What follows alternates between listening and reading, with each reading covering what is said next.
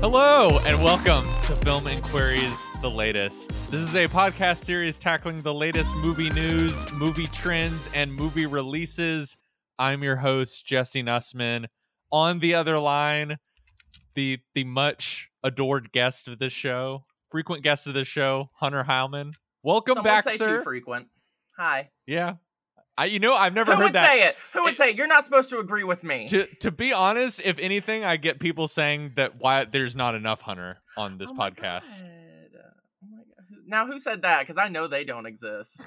I know you might have been. You were trying to tell the truth. I the have first to time. say, when I went out to Los Angeles to visit my cousin and his wife, and I asked them do you guys have any show suggestions? They were like, more Hunter. Okay. I'd spin this chair around if I had enough room, but I don't. Well, Hunter, we're nearing the end of summer movie season. You and I have been catching up on some stuff. This is kind of a weird episode that's going to come out because I'm in the process of finishing up moving. So this episode will do until, whenever the next episode. This is kind of like an episode that's working for 2 weeks instead of a weekly show. What, So you're not going to have me on to talk about Candyman? Oh, wait, no. Well, this was last week. Well, I'd say there's nothing out this weekend. I sadly do have a guest for Candyman. Fuck you! But sorry. Any Candyman conversation you can halt and just sort of you'll be back for plenty of horror movies. I'm pretty sure there'll be opportunity to talk about Candyman.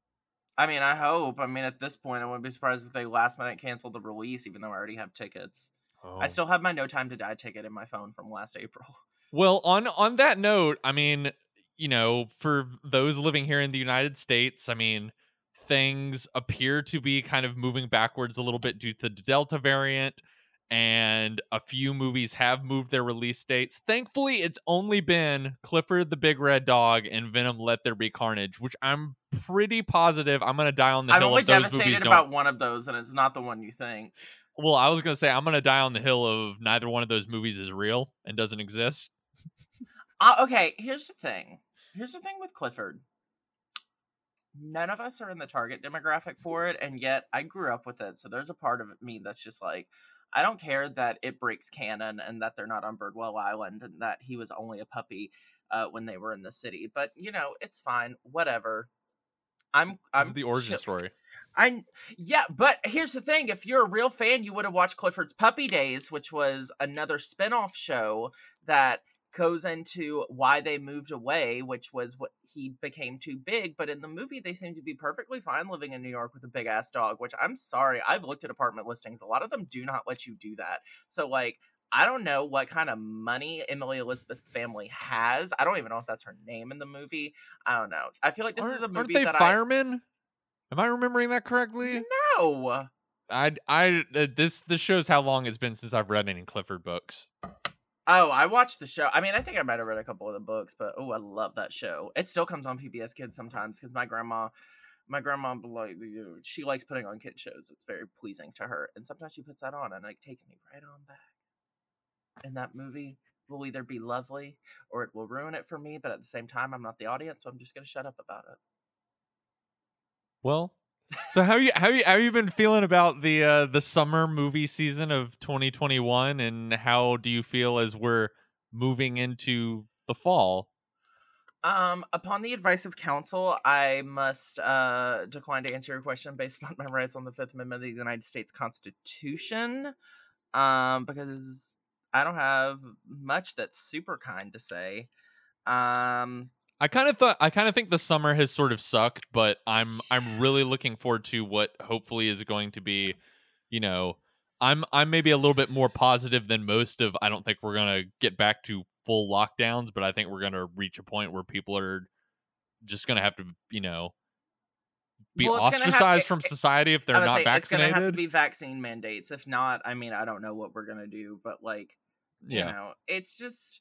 On a more positive note, I think this fall is going to be a fun slate of fall movies. At least a lot absolutely. of this fall feels like what I wish this past. I mean, I understand for a variety of different reasons the summer wasn't going to feel like that, but this fall feels like you know, there's some cool kind of art house festival stuff that I'm sure we'll talk about Yeah. on the show. But there's a lot of like really big event movies this fall that like I'm really excited about. Like I'm as much as the Dune Twitter discourse kind of makes me laugh sometimes, I'm excited for Dune. I'm excited for House of Gucci.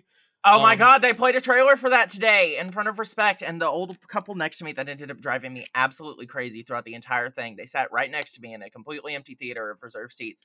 But I remember at one point she went, "Oh, honey, we need to go see that." And I was like, they have good taste. And then the movie started, and I was like, I want you guys to die, but it's cool. We got a new James Bond movie. I mean, I'm They showed a thinking trailer for that too. this fall looks fun, I think. What? But Okay, what are they gonna do about No Time to Die? Because if we are on this trajectory, if things do, if let's assume the worst, let's assume that they're not going to get any shit together. What does MGM do? Because they don't have, I don't think they have the money to push it back again, but I don't think they have the money to risk that much money on a huge flop. I don't want to see it flop, but I also don't want to see it on streaming. But like, are people even interested in it anymore? I don't know. I don't envy them right now. But like, I think it'll make money. That seems like a fall blockbuster. $300 million though. It's like one of the most expensive movies ever made. That's true. Are they gonna gamble that really? I don't know. But at the same time, can they do that again? Do they have the wherewithal to actually do that? I don't know. Yeah, I'm a little bit more optimistic of people braving the movie theaters to go see something like that, as opposed to, I don't know, as cool as I think Dune looks. I have a little faith in the common like moviegoer to be like, that looks cool, I'm gonna go see that.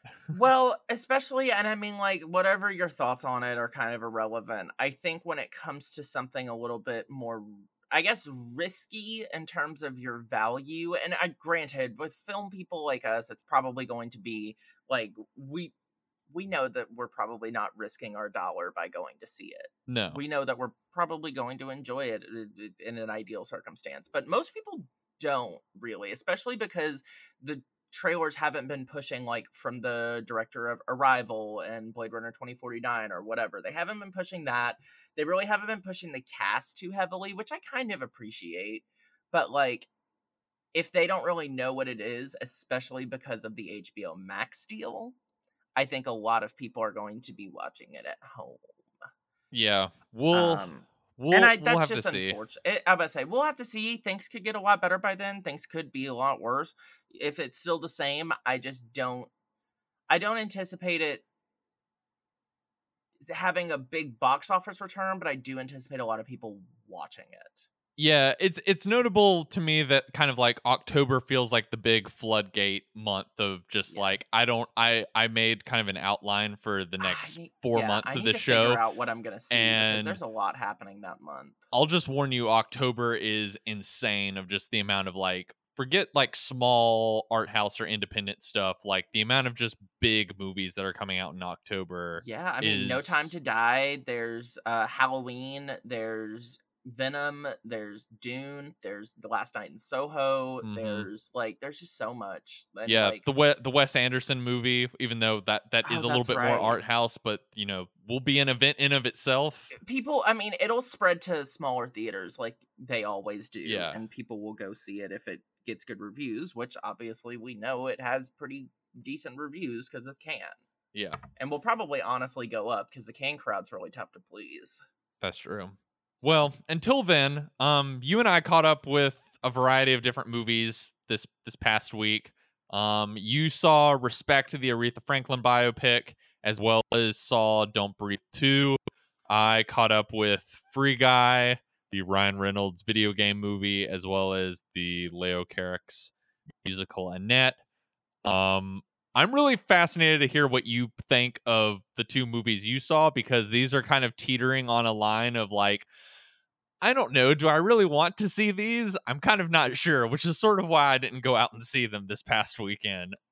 So especially Respect, because the idea of Jennifer Hudson playing Aretha Franklin seems really appealing to me, but I have to make a confession, which I feel like you know this, but the music biopic is my least favorite genre.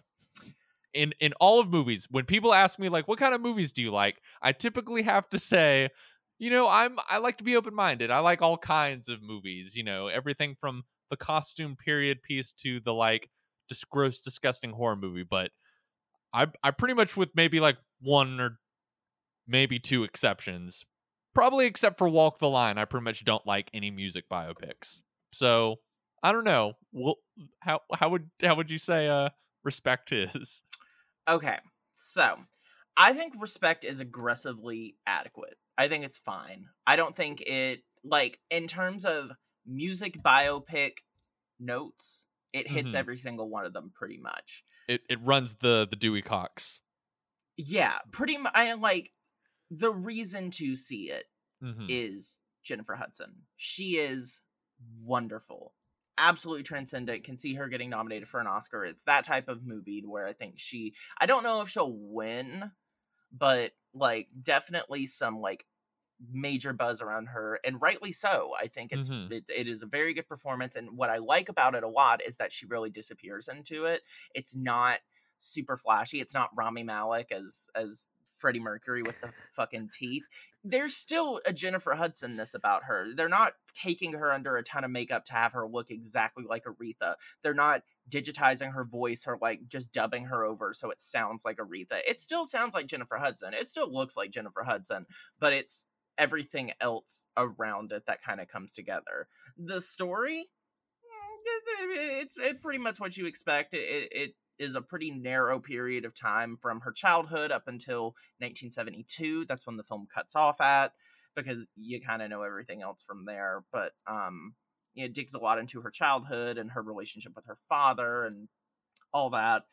Um, and obviously, her demons that she fights, mostly alcoholism and things of that nature, but as well as domestic abuse. It hits a lot of the points, and honestly, it does sometimes wear a little thin in that it is a 2.5 hour long movie, but luckily it does focus so heavily on Jennifer Hudson and doesn't try to weigh you down with like a massive ensemble cast that Mhm. for the most part it generally works. I think the direction is largely uninspired, I would say. Like it's I mean, I looked the director Liesl Tommy, this is her first like I think major like movie. Everything else she's done has been television, and you can kind of tell.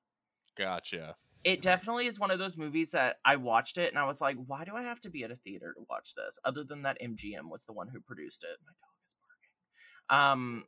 So did you watch the Cynthia Erivo series? Like, No, how would this compare to? Oh, okay. Well, no, that was going I to be my didn't. next Well, question because I didn't watch that either. see, I didn't watch it for a couple of reasons. One, um, Cynthia Erivo doesn't always rub me the right way. I have a lot of black friends who are not too enthused with the way in which she talks about the black community and things like that. And I always tend to listen to them. I don't really have much of an opinion on it, but like I like to listen to what people say. But also, Aretha's estate didn't sign off on it, which on one hand I don't necessarily care about. I don't need a family to be like, yes, we love this, because I think a lot of times things can get a little hidden under like glitz and glam and gloss and shit.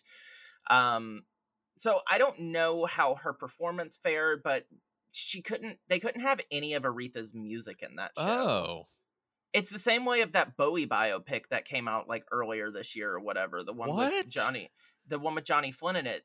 They couldn't get Bowie music for I it. didn't know this existed, but that Oh, sounds it's like pointless a to me. small IFC release. Okay. I've heard it was absolutely awful. And so I've heard that Arrivo's good in it, but to me, so much of this movie is based is the music. Mhm. Because you really can't fully understand Aretha without hearing Aretha's music.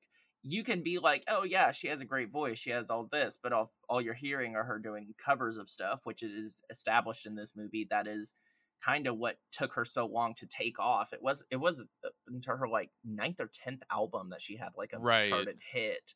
So there is just a lot there that I think you lose without the music. And I think this movie, it doesn't rely on it. It's certainly not like a Bohemian Rhapsody or, I mean, even a Rocket Man in the sense of how Rocket Man integrates it in the story. It's still very much so just a drama film with music intertwined.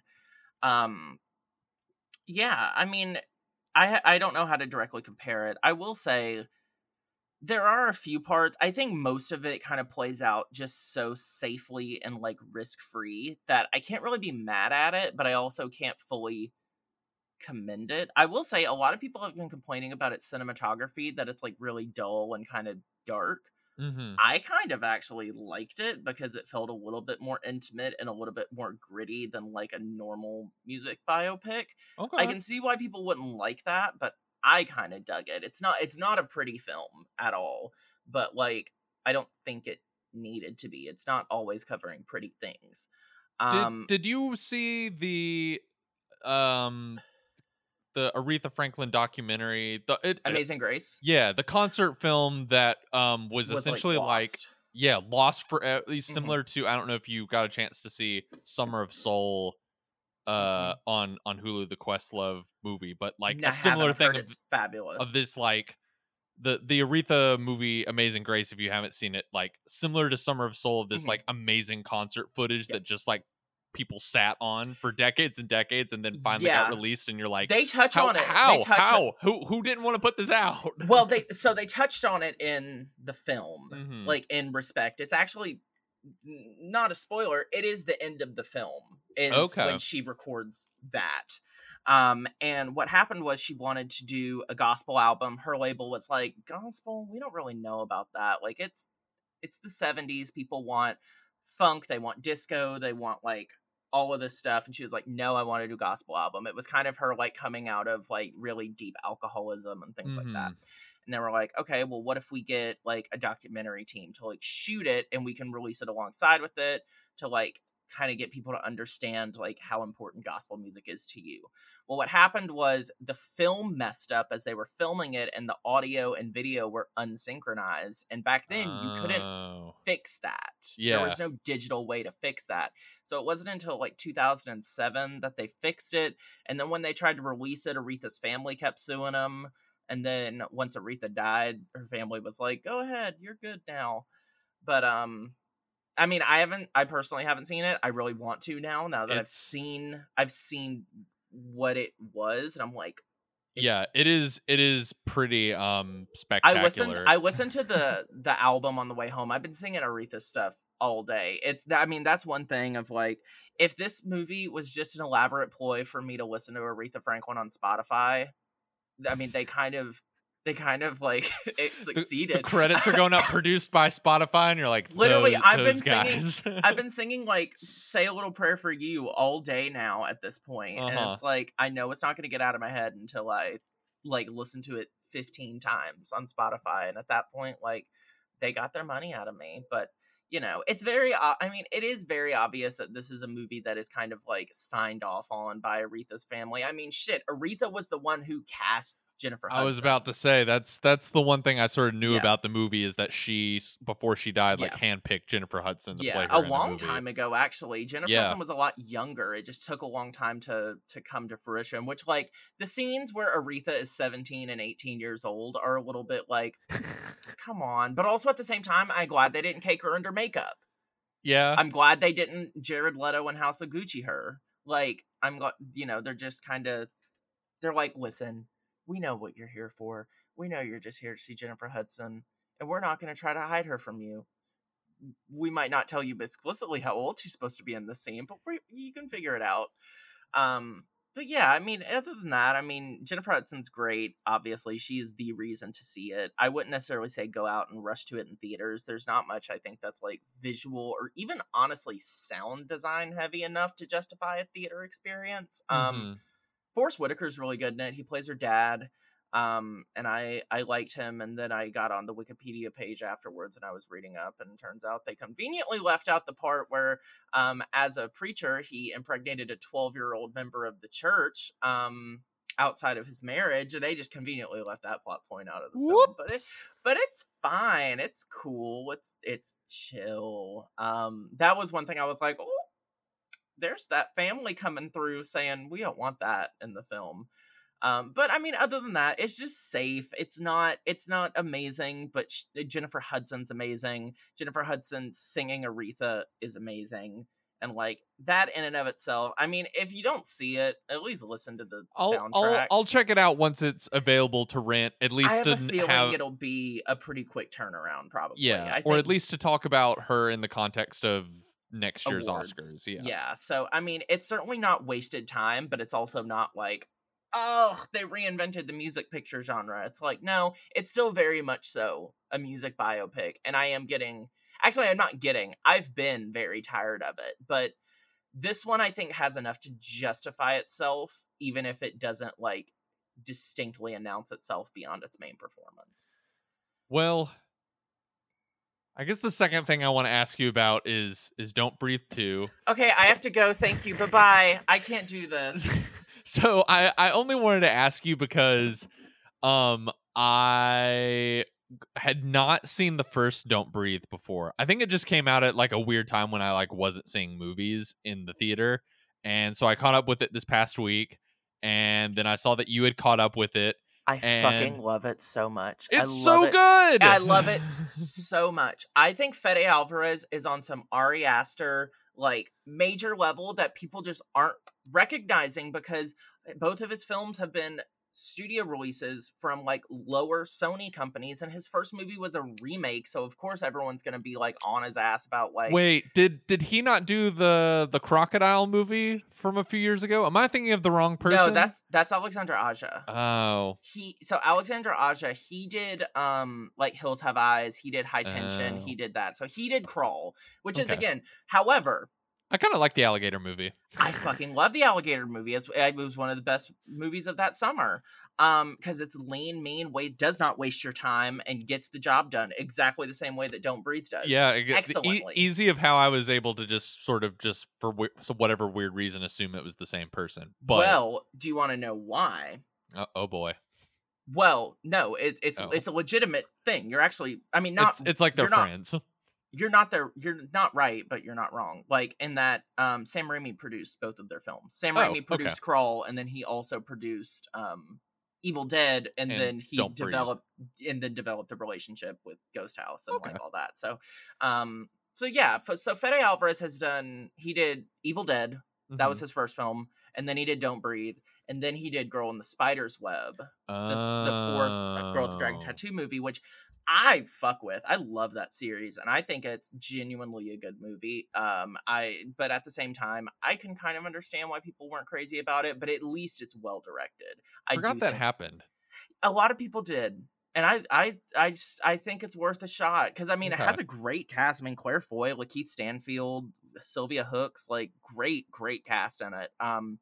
Obviously nowhere near as good as the Fincher one, but still good. He was a great choice for director because he has that like can shoot prestige style stuff, but still have that bite that the Girl with the Dragon Tattoo series I think really works with. Yeah, there's a lot of like I would say like Panic Room and Don't Breathe is a really fun double feature. Yes, yeah. Ironically, actually, now that I think about it, so yeah, great double feature. I love Don't Breathe. I think it's such a perfect complement to Evil Dead, which was like, it's scary, but it's not super tense, but it's incredibly gory. But it's all practical effects too. He used like no CGI in it at all.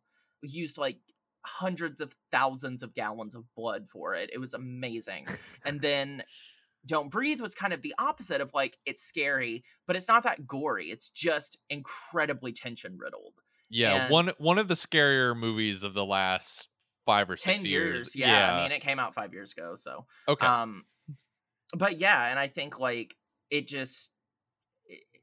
was just one of those surprise movies where it was like everyone is good in it, but particularly obviously like Stephen Lang was the reason that people were, going crazy over it, because he was quiet and very like off-putting, but then did some shit where you were like, oh no, you'll never look at a turkey baster the same way again. No. Like, it's certainly like this movie doesn't have to be gory to get under my skin. Like, and it perfectly complements, I think, Evil Dead in that he can do both, and he's just like, and what? Mm-hmm. Like, you know.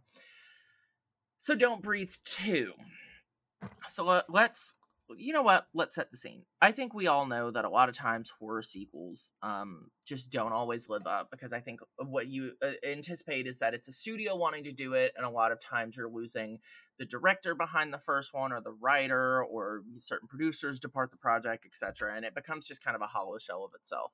Don't Breathe 2, even though it's not directed by Fede Alvarez, it's directed by Rodo Sayagas, which is Fede Alvarez's like writing and producing partner. He wrote Don't Breathe with Fede Alvarez and Okay. produced it, and wrote Evil Dead with Fede Alvarez and produced it, and wrote the screenplay, or produced Girl in the Spider's Web with him.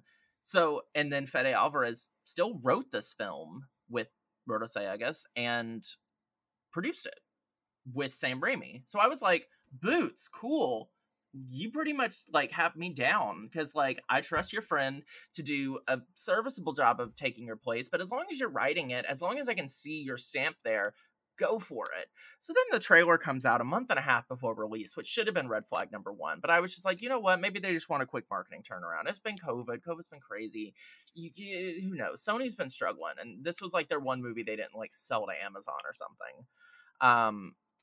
And the trailer came out, and it was like focusing on him.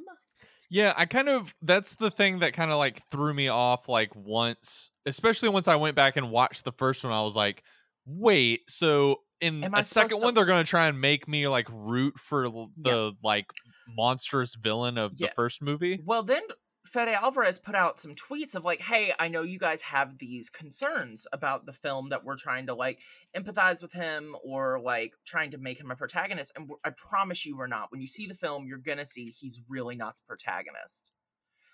I'd be goddamned if he's not the fucking protagonist of that movie. He is. It just, everything about it is wrong. It is wrong on so many levels, from the fundamental morals of the film, of you're now focusing on this person and trying to get me to root for him, and shoving a kid in there to try to get me to like him. Yeah, here's the great thing. Here's something that has never failed in a movie sequel. Add a kid. See how that goes. See how people respond to that shit. No, don't ever add a kid to it. Sure, she's cute. She's spunky. She's all this. But what? This sounds like someone taking the wrong lesson from like Terminator 2, of like James Cameron being literally being like, you know what? The Arnold Schwarzenegger character is kind of good. Stephen Lang produced it this time too, so he might have come off of Avatar being like, hey, remember when Jim Cameron did that? Can we do that with mine? I'm sure he didn't. I'm sure he had nothing to do with that. But like, I just don't get it. I don't get why they thought that was a good idea to go in that direction even slightly. Why not just like follow another group of people who get fucked the fuck up by him? Like, he is terrifying, and it's just like they plays it 8 years in the future, and now he is suddenly in possession of a child that he just found. Is he raping that one? No, he's partial not. Spoiler for Don't Breathe. No, he's not. He's literally just like raising her like a survivalist, and that's it. And there's not a single reference to the first film in there. Mm-hmm. They don't mention anything. It's just like, you genuinely want us to forget that this man was holding a girl in his basement who was pregnant with his child to replace his child, and then tried to impregnate the protagonist to have that baby once she died. Once he killed her. Mm-hmm. What? I don't get it. It sounds like the most misguided movie ever. Literally every step of the way, it's wrong. It's awful. It's fugly. I mean, granted, let's be real here. Don't Breathe 1 was an ugly movie, but like, he used that to its advantage. It's a stylish, grimy movie. Yes, and like, especially like, I think of like that scene in the basement where they're shooting it at infrared where they can't see anything. Mm-hmm. It's amazing. There's nothing of that in here. It's all too fucking dark. It's the performances in it. Stephen Lang, bless his heart, he does what he can. He did fine. It's really not that terrible. The screenplay's awful. I don't know who, like, I say I don't know who wrote it. I know exactly who wrote it, but I don't know what was possessing them when they wrote it. Unless they just did it in like a week. I don't understand. However, that's fine. everyone else, including the kid, I'm sorry, little girl, I don't know your name, I didn't look you up beforehand. They're awful. Brandon Sexton Jr. as the main antagonist of like the thugs that are breaking into his house, and now it's like from the other side, which is nowhere near as fun. It's not fun when everyone else is stupider, weaker, and slower than the antagonist, who is now the protagonist. Mhm. It's no fun when they're not, like, I don't want to root for them. And then we just like get into this whole subplot of like, I don't want to spoil it, but like, it's just like weird. It turns into like a weird version of Annie near the end of like, Like a musical? yeah, like Annie, like where her parents take her, but they end up not really being her parents, but they're like, she like wants to go back to like the person that, I don't know, I don't want to spoil it, but like, it's just weird, and it goes on. It's like 98 minutes long. The first one was like 88, and it was Yeah, fine. very short. It cut to the chase super quickly, got that shit done, and you were out the door in like 80 minutes. This one went on way too long. It was like an hour and 40 for no reason. The screenplay is awful. The performances are awful. It's not scary. The shift in perspective doesn't work. And on just a moral level, it's just repugnant of just like, you don't get to tell me that I have to root for this guy. And like, then the ending is fucking stupid. Like, it just, nothing works. Absolutely nothing works about it. It's a terrible film, and it breaks my heart because I love the first one so much. And it's not even like a direct to DVD shitty sequel kind of broken heart, because if that were the case, if it just like released, if it was just a stage 6 movie that released on VOD, just dropped randomly, if Stephen Lang needed a paycheck and some director for hire did it, I would not feel that bad, honestly. But the fact that like it is so closely tied to Fede Alvarez is immeasurably disappointing, and that I went in kind of expecting a similar effort output, maybe not even in direction, but just in general competence of storytelling, and that was not here. Someone lied to her several times, that told her she was fly, hot, sexy, and cute, and she's nothing like that. She's nothing of the sort.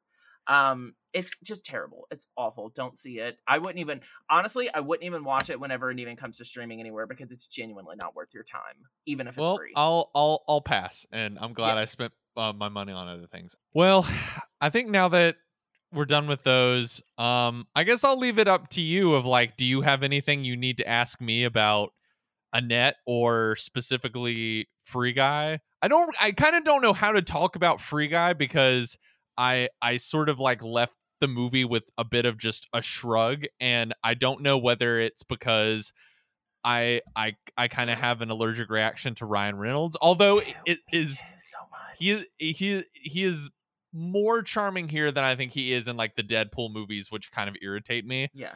I also don't know if my problem with it is I'm not a video gamer, and like I have zero interest in video game culture. I am, and I feel like that's the reason I'm not into it, because I feel like it just looked like it was a very vague generalization of like gaming culture, but also I'm not into the big gaming culture of like playing games online and things like that. I'm much more like a single player story mode type of person. So Yeah. like yeah, so here's my question. What's the fucking deal with it? Because I thought it looked horrible, and then all of these reviews came out saying like, hey, it's actually pretty good. But I don't know if I want to waste my time to go see it. I was going to go see it, but then when we were talking, I was like, you know what? Let me go see Respect. Let's get some more things out there. Because I was going to go see it because they're playing it in 3D in some places, and I ain't seen a movie in 3D in a minute. I was like, I kind of want to go see that, but now I'm just like, no. Even with all the good reviews, I was still just kind of like, I don't have the reviews been that. This is my confusion. Is like, you know, I guess the reviews have been mostly positive, and it's partially what I brought up of like, maybe I'm just not. Maybe this was just a collection of things I fundamentally don't care about, and then so the ending result was just like, yeah, I still don't care about these things. 82% on Rotten Tomatoes. What? Yeah. I mean, I guess Rotten Tomatoes doesn't really mean anything. That's okay, like let's people go to Metacritic. That's like people getting a gun to their head and being like, "Would you see?" It has a 95% approval rating from audiences, though. It has a 62 on Metacritic, which is still good. That's the exact same. It's the same as Respect. Yeah. which like they are very different breeds of film. Also, the fact that Don't Breathe has a 46, Don't Breathe 2 has a 46 on Metacritic and like a 52 on Rotten Tomatoes makes me sick. Y'all are some sick people. I get why people hate. Maybe that's the reason enough of the Free Guy I love. I don't know. I I kind of get why walked. people hate critics now. Like y'all are just nasty. I kind of just like got to the end of Free Guy and was just like it was another case of seeing a movie this summer that got a lot of hype and a lot of enthusiasm behind it, and then I saw it, did not feel the hype and enthusiasm, and was a little like, Suicide Squad. oh, is that how you felt about Suicide Squad? So you're saying I like Suicide Squad, but I don't love it. Think it I was, mean, like, I don't amazing. think it's a masterpiece, but that's at least like Or one of the like. Green Knight. Okay, yeah, that's understandable. I wasn't a fan. Yeah, I like the Suicide Squad movie. That's at least I like did one. too. I enjoyed it. That's at least but, one of the like, better blockbusters I've seen this summer, where I was like, this but isn't a that's not masterpiece, saying but I that had. much. Yeah, I mean, it's saying just like it's saying a lot, but it's also not much because what else do you have to compare it to? Jungle Cruise or Black Widow, which Black Widow was fine, but like Suicide Squad was better. But Yeah. I mean, what I don't know. I Old? just got to the end of love Free Old. Guy, and it was another one of those feelings of like, have we been robbed of the experience of going to the movies for so long that we're grading a little bit on a curve, or we're being a little bit more forgiving than we normally would. Yeah. Like I can't remember what the other thing. Maybe it was, I know you kind of like Cruella a bit more than I did, but I did like Cruella, actually. Now that I think about it, Cruella might have been my favorite movie I saw this summer. I can't believe that shit. No, that says so much that I haven't loved a lot of things. Cruella just spoke to me on a very gay level. That's fine. But yeah, I guess for anyone who doesn't know what Free Guy is, because I didn't really know what Free Guy was until I watched it. I unfortunately was all too familiar because I saw way too many trailers for it because they've been showing trailers since like last December. See, I've been seeing marketing for it all over the place, but even still, like I was spending some time with some family a few weeks ago, and we were at because I think we were gonna watch Suicide Squad together, and oh yeah, I heard that one great. Yeah, you should hear what happened when the Don't Breathe trailer came up. There was some hands over the eyes, but well, I mean, there was that when I was watching it too, but I wasn't scared. I just didn't want to watch it anymore. But essentially, like an ad for Free Guy came up, and none of us we were all just like, "What is this movie?" And I was like, "I think it's like the Truman Show, but it's in a video game or something." Like I've been so confused on like what the full premise of the movie was, and it is kind of like a weird mishmash of so many different things. Like it's a little bit Truman Show, it's a little bit They Live, the John Carpenter movie. Yeah.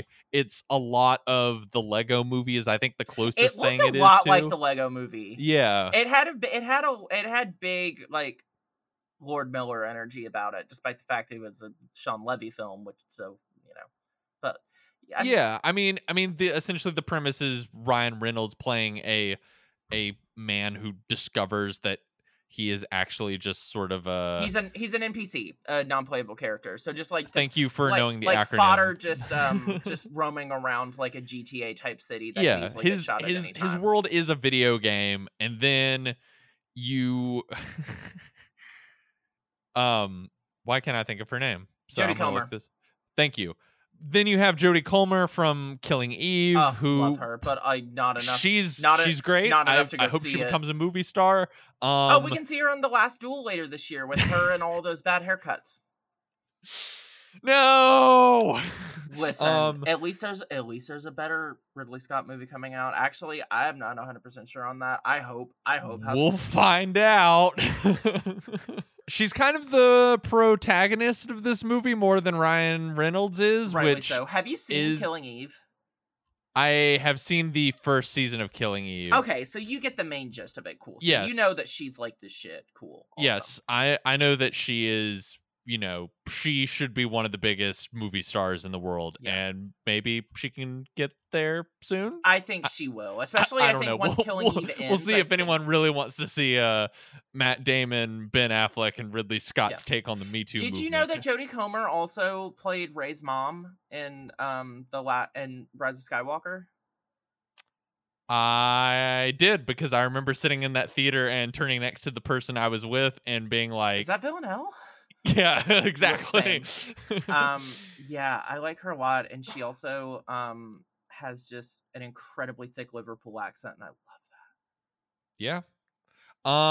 So yeah, essentially the movie is like Jodie Comer is a former game developer who falls in love with the Ryan Reynolds character, but who, after he realizes that he's living in a video game, and he becomes this like YouTube sensation. But also there's Taika Waititi, who is another game developer who's running the video game that Ryan Reynolds is in, but it's a ripoff of a game that Jodie Comer developed. And then what's his face, Steve from Stranger Things, Joe is in there, and he kind of likes Jodie Comer, but they're kind of friends, but they're kind of not, and they kind of want to be more. And what an original storyline!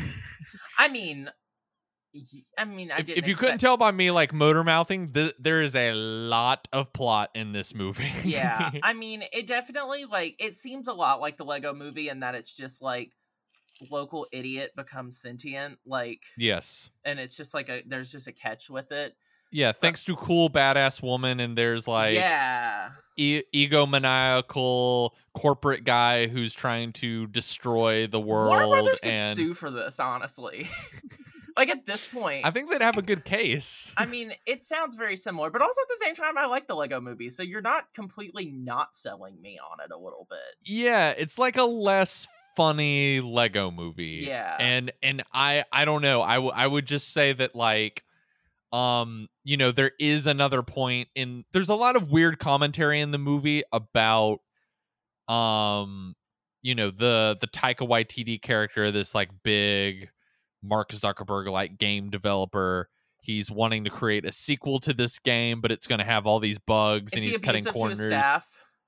Kind of. Okay, that's actually really timely right now because of everything happening at Activision and Blizzard and their whole boys club coming tumbling down, which is hilarious. Yeah, and so there's a lot of meta jokes about why don't we give people an original game versus just giving them a sequel, and he gives some speech about how IP is king. But then this is also a movie that, without giving too much spoilers, I know what happens. I mean, we can't give spoilers out, but I have seen the things, the cameos. Yes, what I will describe as the crossing of the streams from the Disney merger, from Disney Fox. Yeah, I've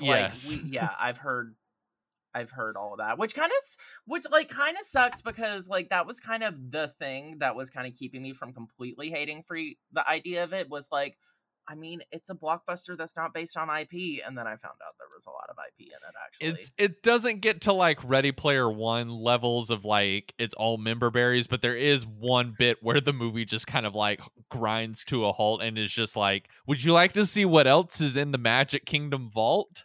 Yeah, and And that was kind of what I feared with a lot of Fox movies is they wouldn't give them that freedom from Disney, I guess. And so it's just a little, that's kind of frustrating actually, but at the same time I still can see the value of it, and I can definitely see, especially with younger guys, I guess, teenage kids who have grown up playing Fortnite and PUBG and all that. I was about to say, I think that's the target demographic for this movie is kids who play a lot of Fortnite and watch YouTube videos of people talking about Fortnite.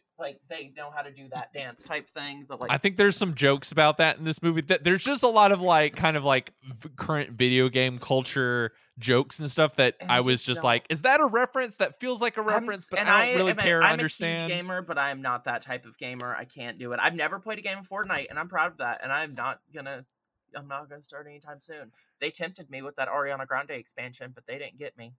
They said, Um, "Come here, there is homosexual." one celebrity cameo in this movie that I will say was about 60% charming and 40% concerning.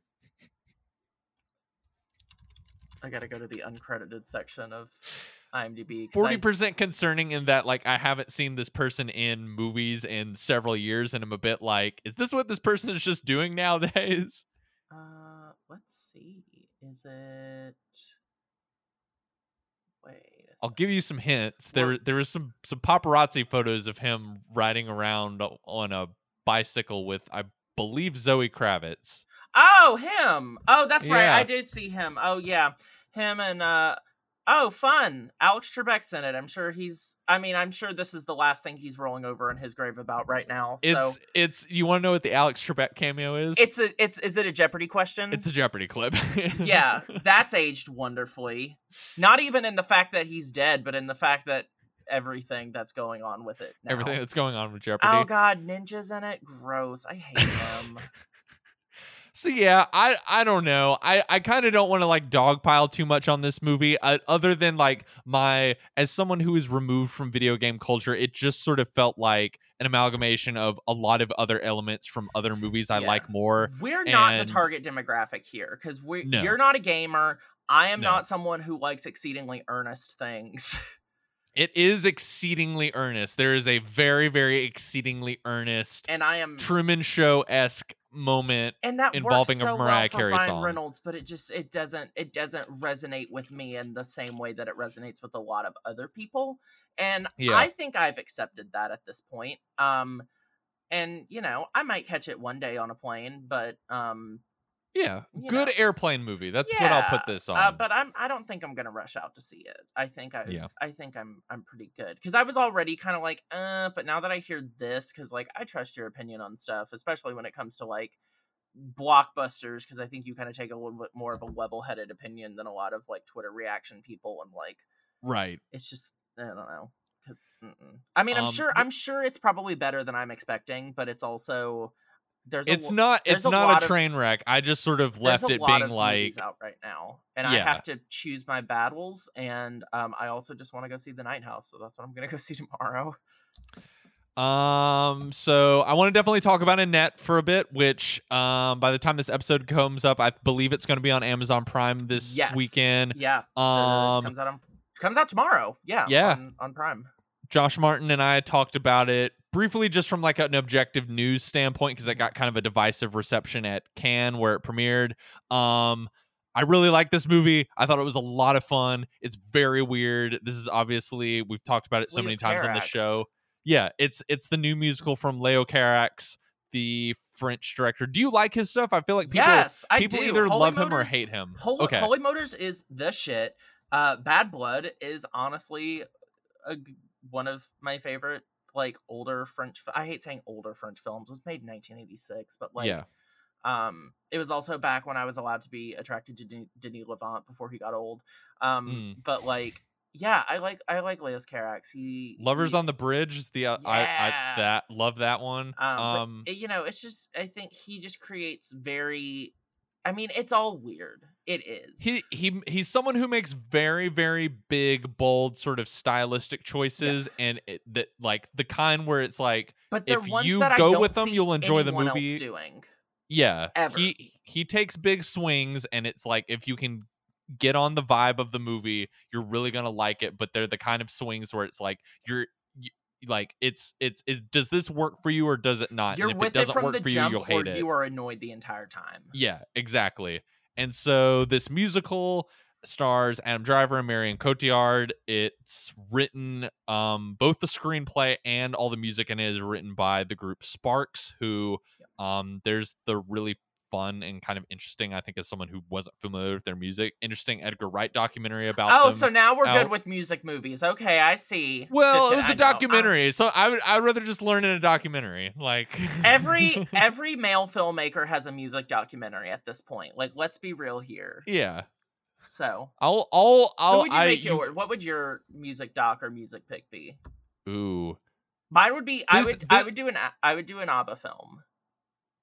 Oh, can I pay to see that now? Yeah, I would either do that or I would have or Dolly, like a Dolly Parton or a Loretta Lynn, like a women in Yeah. country movie. Like I could slay that shit. I would probably do an adaptation of Lizzie Goodman's incredible book, Meet Me in the Bathroom, from a few years back, which is all about the kind of like New York rock scene of the early and mid 2000s, covering groups like Ooh. The Strokes. And I mean, they're from Las Vegas, but The Killers and Arcade Fire and Yeah. LCD Sound System, and that whole movement that kind of that whole movement of rock music that came out The around the Killers could be called 2000s. LDS Sound System.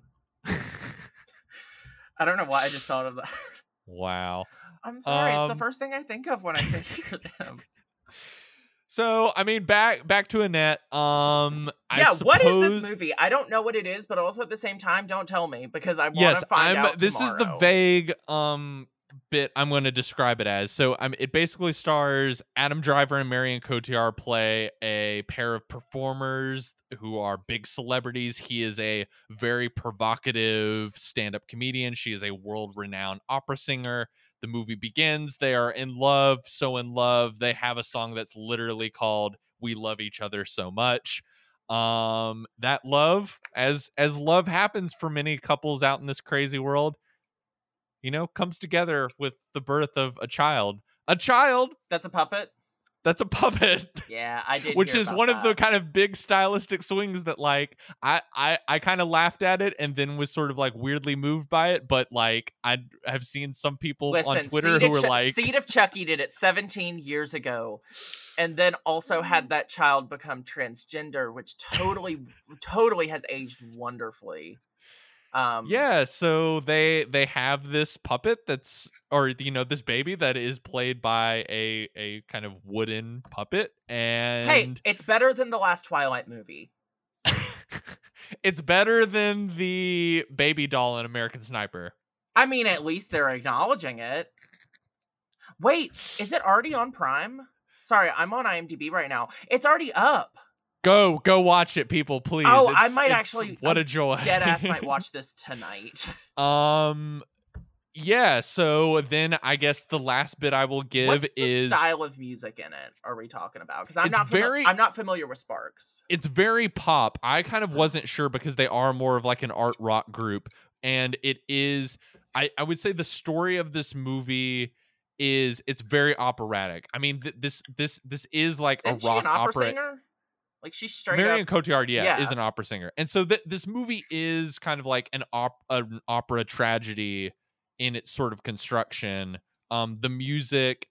I was actually describing this to my cousin who is a musical performer and music teacher himself, Mhm. and I was sort of describing like it's a little bit like something like Umbrellas of Cherbourg, where there's not really like songs, but people are singing dialogue, but yet the harmonies and the way that dialogue is constructed is in these very like catchy pop song style. So it's kind of like musically like an homage to Umbrellas of Cherbourg in the same way that like La La Land was the visual kind of like parable. Sort of, but you know how the songs in Umbrellas of Cherbourg, they're not, it's just sort of people singing there. It's not like it that or kind of like the Rent, like any sort of like neo opera, like rock opera type thing. Right, except imagine like there are Phantom. sections and scenes in this movie where the words they are singing is like stuck in my head all this past week because it is written in this very catchy like So like top Rent. Okay, 40 cool. radio Yeah. pop song way. So that's to kind of give you an idea of it. They're not like big ballads or So it really is an opera. So that's cool. That's actually really cool because I mean that takes a lot more musical writing prowess than just like shoving a couple songs in there. Listen, I love Mamma Mia, here we go again, but let's not pretend like right. Like the jukebox musical is the same thing. Yeah, no, this is I think one of my favorite movie musicals I've seen in a while, and I guess the last bit of information I'll give is, in celebrity couples, I will say that trouble arises when one star falls and all of a sudden the sort of the balance of fame in the relationship isn't perfectly equal on both sides, and then we learn that little baby Annette has some special gifts and is someone going to are the people around her going to use those special gifts for the betterment of their own celebrity status? Yeah, that's about as vague as I can be without fully giving away the stuff that happens in this movie. But I think everyone's great in it. This is maybe Rivals Marriage Story is the best like acting I've seen from Adam Driver. Okay, I mean, I this kind of definitely never is more of a realized- big swing. I can definitely I can see of like it's Yeah. a bigger like doing a Baumbach film is incredibly different from taking on a Leos Carax picture. Like that's incredibly Yeah. different.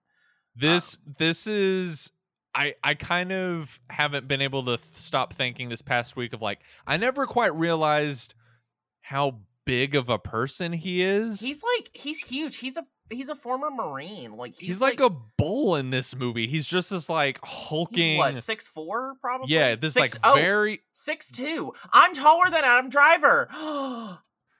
he feels like he's like 7 feet tall. And well, he's got a long face. Yeah, he's this just like very tall, very hulking presence in this movie. At the end of the Tim Burton Charlie and the Chocolate Factory when Mike TV comes out at the end and he's stretched out really far. That's just Adam Driver now. That kid except Adam if you like that height, but then like the bit in the Free Guy previews where like the really like ripped bodybuilder Ryan Reynolds, like there is I kind of never realized how cut Adam Driver is. Oh my god! This movie. Oh my god! Yeah, he definitely is. He always has been. I mean, even back when he was on Girls, I never watched Girls, but I do remember seeing a lot of screenshots of that. There's a lot. I would say if anyone has any Adam Driver crushes out there, there's a lot of partial nude, if not mostly fully nude, Adam Driver in this movie. Everyone keeps talking about the oral sex scene where he's singing during it, and everyone's like, "Oh my god, it's the first time that anyone's been like talking during an oral sex scene." And I'm like, "No one has seen Carrie." How does it compare to the oral sex scene in Carrie, where Chris Hargensen is talking about how much she wants to kill Carrie White while she's? Is it better or worse? Brian De Palma is listening. It doesn't go on for as long, but I would say is made me laugh just as much. That's fair. At least he's singing. As someone who thinks Brian De Palma movies are really funny, and I hope one day we get to talk about him on this show. I watched Phantom of the Paradise for the first time a couple months ago, and I was like, "What is this movie?" But also, I loved it because I also love Jessica. Yeah, that's a pure Hunter movie if there ever was one. Yeah, I'm not a big fan of horror comedies, but it's a good horror comedy. Yeah. And I think you'll really enjoy Annette. I had a fun time. I was a little worried. Some of the reaction I had heard from people who didn't like it at Cannes was just that it was, I think, made it sound a little bit more austere and kind of alienating than it is. And it just sounds very French. It just sounds like, and it sounds like a Leos Carax movie. Yeah, and it is very, very weird. But I think, if you like something like Holy Motors, like there's so much kind of like sensory pleasure, and like I said, there is a very like pop sensibility to all the music in it, and it's wild, it's weird, it's dark, it's wacky, but like I don't know, it's one of the movies this year where I walked out and was just like, that was an experience. And even the bits of it that did not quite work for me, like I'm glad that there's just someone who's like swinging for the rafters like he is, and that was like a really entertaining night like of a little bit, he's like a more ethereal, like less nihilistic Gaspar Noé in a way. Yeah. And that like you don't want to die when you see his movies, but they definitely are something. Yeah. I'm really excited now that I found out that they put it up early. Yes. But I look forward to hearing your opinions, and I hope everyone else checks it out this weekend because it's one of my favorites of the year. Speaking of other things on streaming, from another festival, something else. Yeah. We're gonna talk about Coda? Let's talk about Coda. What did you think of Coda? Because I think we're on the same wavelength. Yeah, we're like, it's good. It's very pleasant, but it's not like show-stopping in a way, because it is still, despite the fact that it is an indie film, pretty much, other than the fact that it's a remake of a French film, which meant that it had to get French funding for the most part. I did not know that. Mm-hmm. Yeah, that's why Pathé and Vendôme funded it, as opposed to like a major studio. However, the original film was very controversial because all of the I deaf have heard that. characters were played by, for I think one of them was played by an actual deaf actor, but the rest were all from hearing actors. So this one definitely took a few more like better swings at it. I have read some criticism of the film too from some deaf people about like the way in which they portray like kind of, I think a lot of people. Okay, well, first of all, film CODA stands for Child of Deaf Adults. It's about Yes. a girl who has deaf parents and a deaf brother, and she's the only one who can hear. And oh wow, guess what? She can sing. That's not going to be alienating at all. But like, I think a lot of the criticism I have seen levied against it is that like the deaf parents and like family in it are like immediately dismissive of her like passion Mhm. because they can't be involved in it, or like they're consistently needing her to like interpret, and it's like there's Right. so many different, like, especially I heard a lot of people complaining about the courtroom scene and the doctor's office scenes where it's just like we can like those are non-issues for us. We're going to Right. be provided, something of that nature, and how it's just sometimes looking down a little bit on it. I didn't actually get that vibe, but also at the same time, I'm not someone who It has to deal with the politics of it does being kind of fit deaf. in with like there are, and when we get into a little bit of the nitty-gritty of the movie, like that there are moments in the movie where I was like, I don't know, I feel like we're overcomplicating this issue. This feels like Yes. something some people could kind of figure out in a If few they were minutes. just adults for 5 seconds, and Right. it was I just mean, like, the other like perfect example, which is like not involving the deaf family, is I mean, I should back up. We kind of mentioned this movie on an earlier episode. Christy Strauss and I talked about Sundance. yeah. This was kind of the breakout movie of the It Sundance was the Film biggest Festival. acquisition at Sundance ever. Yeah, $25 million.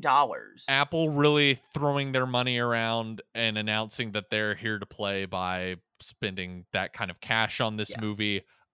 Typically, I don't know about you, like I heard a lot of praise about this out of Sundance, but I also heard a couple lukewarm opinions, and then a lot of other people like myself who were maybe had a little bit of their kind of like worry BS thermometers going off a little bit, just because Sundance is one of those festivals where the joke is like the altitude does it for people, although this past year it was all virtual. Yeah. But it is the kind of festival that there is a certain kind of movie that plays like gangbusters there. It's That either like incredibly niche and super like alienating or polarizing, or it is like Mhm. CODA, where I can't argue with it, but I also can't like say that it's doing a ton that's like new. Right. It is a crowd pleasing movie. Had this been picked up by Yes. like Focus or someone that would have put it in theaters, and obviously this whole thing with COVID going on, like like hadn't done it in, I think, or like Searchlight would have killed releasing this movie. Mhm. But like it is another exceedingly earnest movie.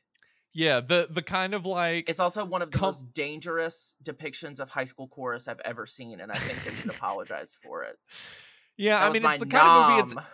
it's like a those coming of age stories, particularly if there's kind of like a quirky family dynamic. Those play like, imagine your favorite band at like the height of their powers playing the Super Bowl. Like that's how these movies play at Sundance. Yeah. And when those movies come out into the the world outside Sundance, the reception isn't always as kind of like, that's the greatest thing I've ever seen. No, it's And not an emotional. I mean, it definitely pulls at some heartstrings, but like, it's not an emotional tour de force. It's not doing anything incredibly new. It's just no, good. I mean, that's the thing. I sound like I'm ragging on it. I enjoyed this film. I thought it was quite I good. liked it as There well. were certainly some moments where I was like, "Oh, this feels a little like a I even little got Disney-fied." choked up twice. There's two moments at the end that I won't Great spoil for anyone who great music hasn't in it. watched any of them, other than to say that one of them has to do with I'm looking up the song now. It's the Joni Mitchell song, right? Yeah, the Joni Mitchell, I believe it's called Both Sides. I'm not familiar with something. So I believe that's the name of it. But there is a Joni Mitchell song that's used in a kind of like, I admit objectively, like very hand-fisted way that is very, very like tear jerking. Literally, But she was doing sign language. but it worked on me. And then there's another Yeah. moment that is I think actually genuinely like very like nuanced and tender and sweet that I got really Is choked this up the at. scene But with the dad on the truck? yeah. Yeah, that got me too. That I mean, yeah, and you no. and I are pretty like cold people, and like Yeah, that's actually a I was just like, beautiful I hate moment. this because I'm feeling something, and it's like, and it is one of those movies that's kind of not so manipulative, but I can see the game it's playing. I'm like, I see Yes. you ahead of time. You're not gonna get me, bitch. I And was then it laughing when the does. Joni Mitchell song while also fighting back the tears because I I was was just like, like, these oh, guys right here. I know the game you're playing, and I've like I haven't fully felt the emotion of this movie until this moment, and I see what you're doing, and yeah, it's so manipulative, but it's working. yeah. I was just like, oh, I see what you're doing. You're not gonna get me, bitch. And then they got me. I was like, shit. Yeah. But like, yeah. Both sides now. That's the name of the Also, Joni Mitchell one song. other weird point. I think it's time we just kind of come to terms that Eugenio Derbez is pretty much the Mexican Kevin Hart, in that no matter I what need you to elaborate on this take. in that a lot of people love him and a lot of people love his humor, and he can be good in serious things like this, but there always has to be a singular part of him that is just annoying. He's good in this movie, but there's just some things with his character. I don't know if it's something he had control over. I had a pretty rough I had a tough high school chorus teacher. She really pushed us. If this man treated me the way that he treated some of these kids, I would have hit him. I yelled at my chorus. That's my kind of I like yelled at when my I was chorus mentioning... teacher once. I've yelled at my chorus teacher for a lot less in front of everybody, and I didn't get in trouble for it. But like at the same time, you talk to me like that, I'm gonna go home and tell my mom, and she's gonna write a very strongly worded letter. I have to say, like, that's like a perfect example of what I was kind of hinting at earlier. There was some like moments of conflict in this movie where I was like, I don't know, can people just not work this out? Like there's a bit of like you're wasting my time, you're late. It's like she can literally sit there and explain to him literally the reasons that she's late, and if he says anything against it, he's an ableist asshole. Right, like there's a moment of conflict in the movie where the sort of main protagonist, I forget the girl's name, but the teenage girl who's sort of the center of the movie, where she's having to do some vocal rehearsals with her music teacher, and he's very strict about like, I want you to be on time, you're being late. And there's a moment of conflict where her family needs her to help interpret because their fishing business that they're trying to start up, their fishing co-op, the news is coming to interview them, and they need her to act as interpreter with the news anchors. And the girl being like, she's getting texts from the music teacher that's like, are you on your way, it's late. And I'm like, I don't know, I feel like if you just texted, call him just like... and explain the situation, and if he says no, report him to your principal, because that is literally a denial of like ADA like things. Or at least be like, is it okay if we do it at 4 instead of 3? And I'm pretty sure he'll be like, yeah, that's cool. Or a normal person would. There are definitely some movie isms in this that just kind of are just like, I don't think this would happen in real life. This is definitely like played up for a story that doesn't have an insane amount of conflict, because it is just a lovely film. It doesn't, yes. It is not something that's going to stress you out that much. It doesn't do much. It is a very heartfelt, lovely film. But because of that, when they do have to have some conflict, it's just kind of like, oh. The conflict in the movie feels very, very forced at times. But the things I really like about it are a lot of the like little details that you can tell are just like brought upon by experience or like being around people who are deaf. Like the example that comes to mind is, I love when the scene where the parents come to pick her up at school and they're listening to like a Rick Ross song on full blast. And I was like, of course, like I guarantee you, I'm sure so many people, I mean, feel free to call me out on Twitter if I'm wrong, but I feel like so many people who probably are deaf, like really like hip hop music like that, because they can feel the vibrations from the beats. And she was so afraid because like she was getting bullied by these mean girls. Why didn't she kick their ass?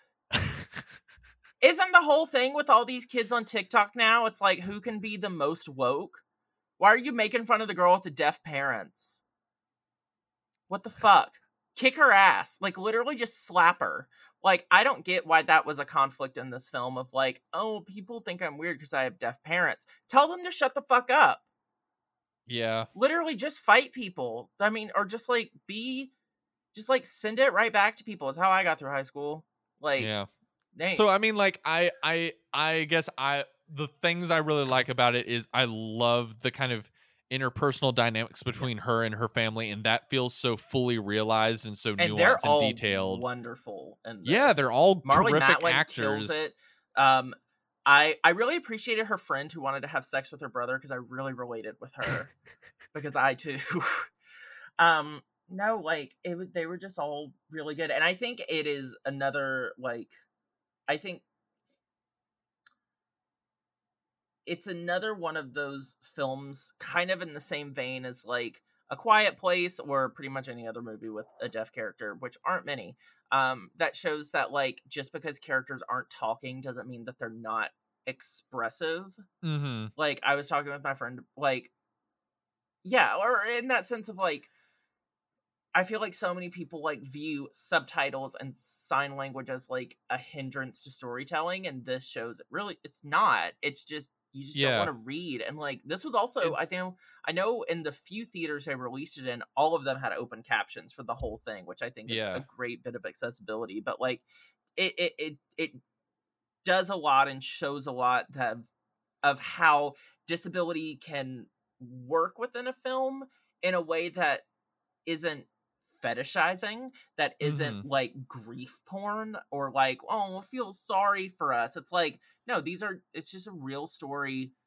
Or, I mean, it's not a real story, let's be real here. It is very manufactured, but it's not insincere.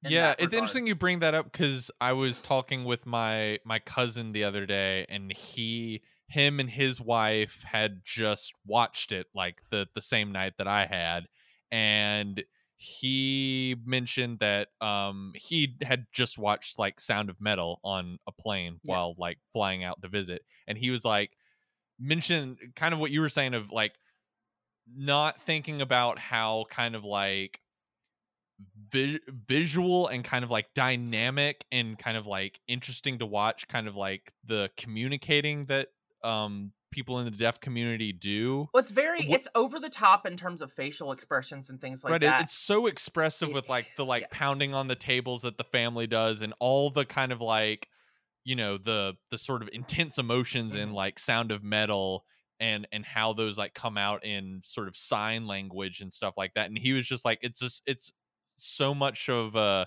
it's much more like visual and cinematic than he like had ever realized until he saw these two movies close together. And it's like people who aren't intimate, who don't like intimately have like deaf family or deaf friends, they're not going to know that.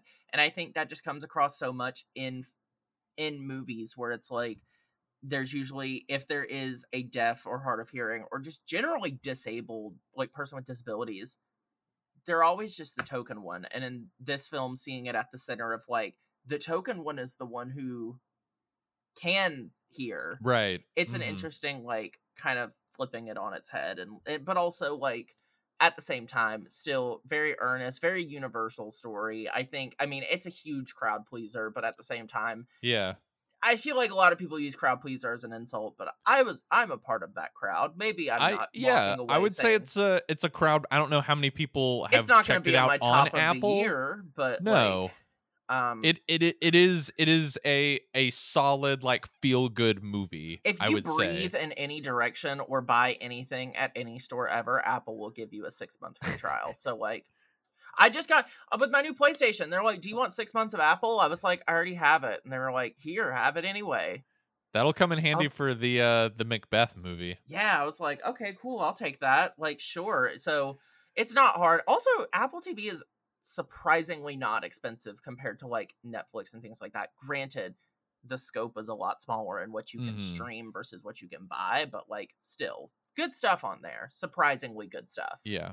So I guess I'll wrap us up before leaving of like you and I talk a lot about awards, and I think there was a little bit of, because the movie got such a sort of big reception out of Sundance, I think a lot of people were tapping it as like, oh, could this be the kind of like No, indie pick? no.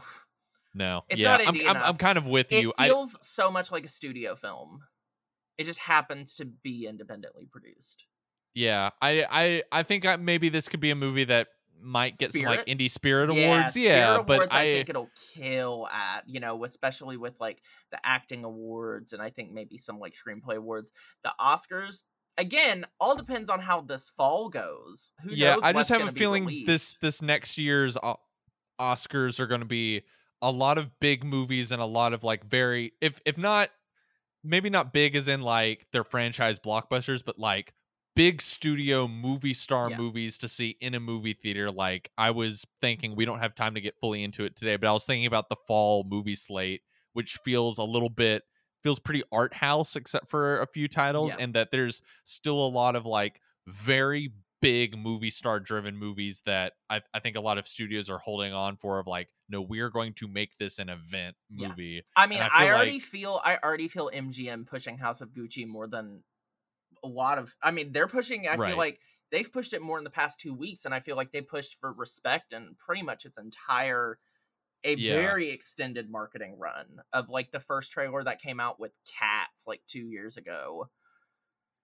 Jeez, Because I remember seeing so Cats long. with my friend and seeing that trailer beforehand, and I went, they're showing that trailer so they distract you and let you know that Jennifer Hudson's career is going to recover from this. Wow. Well, she was defending that movie the other day, and I was like, honey, you're not under contract anymore. You don't have to be it's nice. okay. You don't have to be nice about it anymore. It's okay. You can say it's shit. We all think it is. Well, unlike Cats, I think we would both sort of, recommend in it. Yeah, I think what we both didn't fully think the movie lived up to the kind of like insane Sundance hype. I think we would both recommend anyone check out Coda. It's so especially if they want fluttery. like a good, sweet, Yeah. crowd-pleasing, feel-good movie. If you're just a jaded bitch like me, sometimes you just need that to bring you down a little bit. And who doesn't love Joni Mitchell? Just cut you down to size. Joni Mitchell, Marley Matlin, who wouldn't love her? She's sick. She's been cool for a long time. So yeah, it's a good film. I think I focused a little bit more on the things that it didn't quite live up to, but also like there's a lot to love. There's more to recommend than there's movie. to not recommend. Yeah.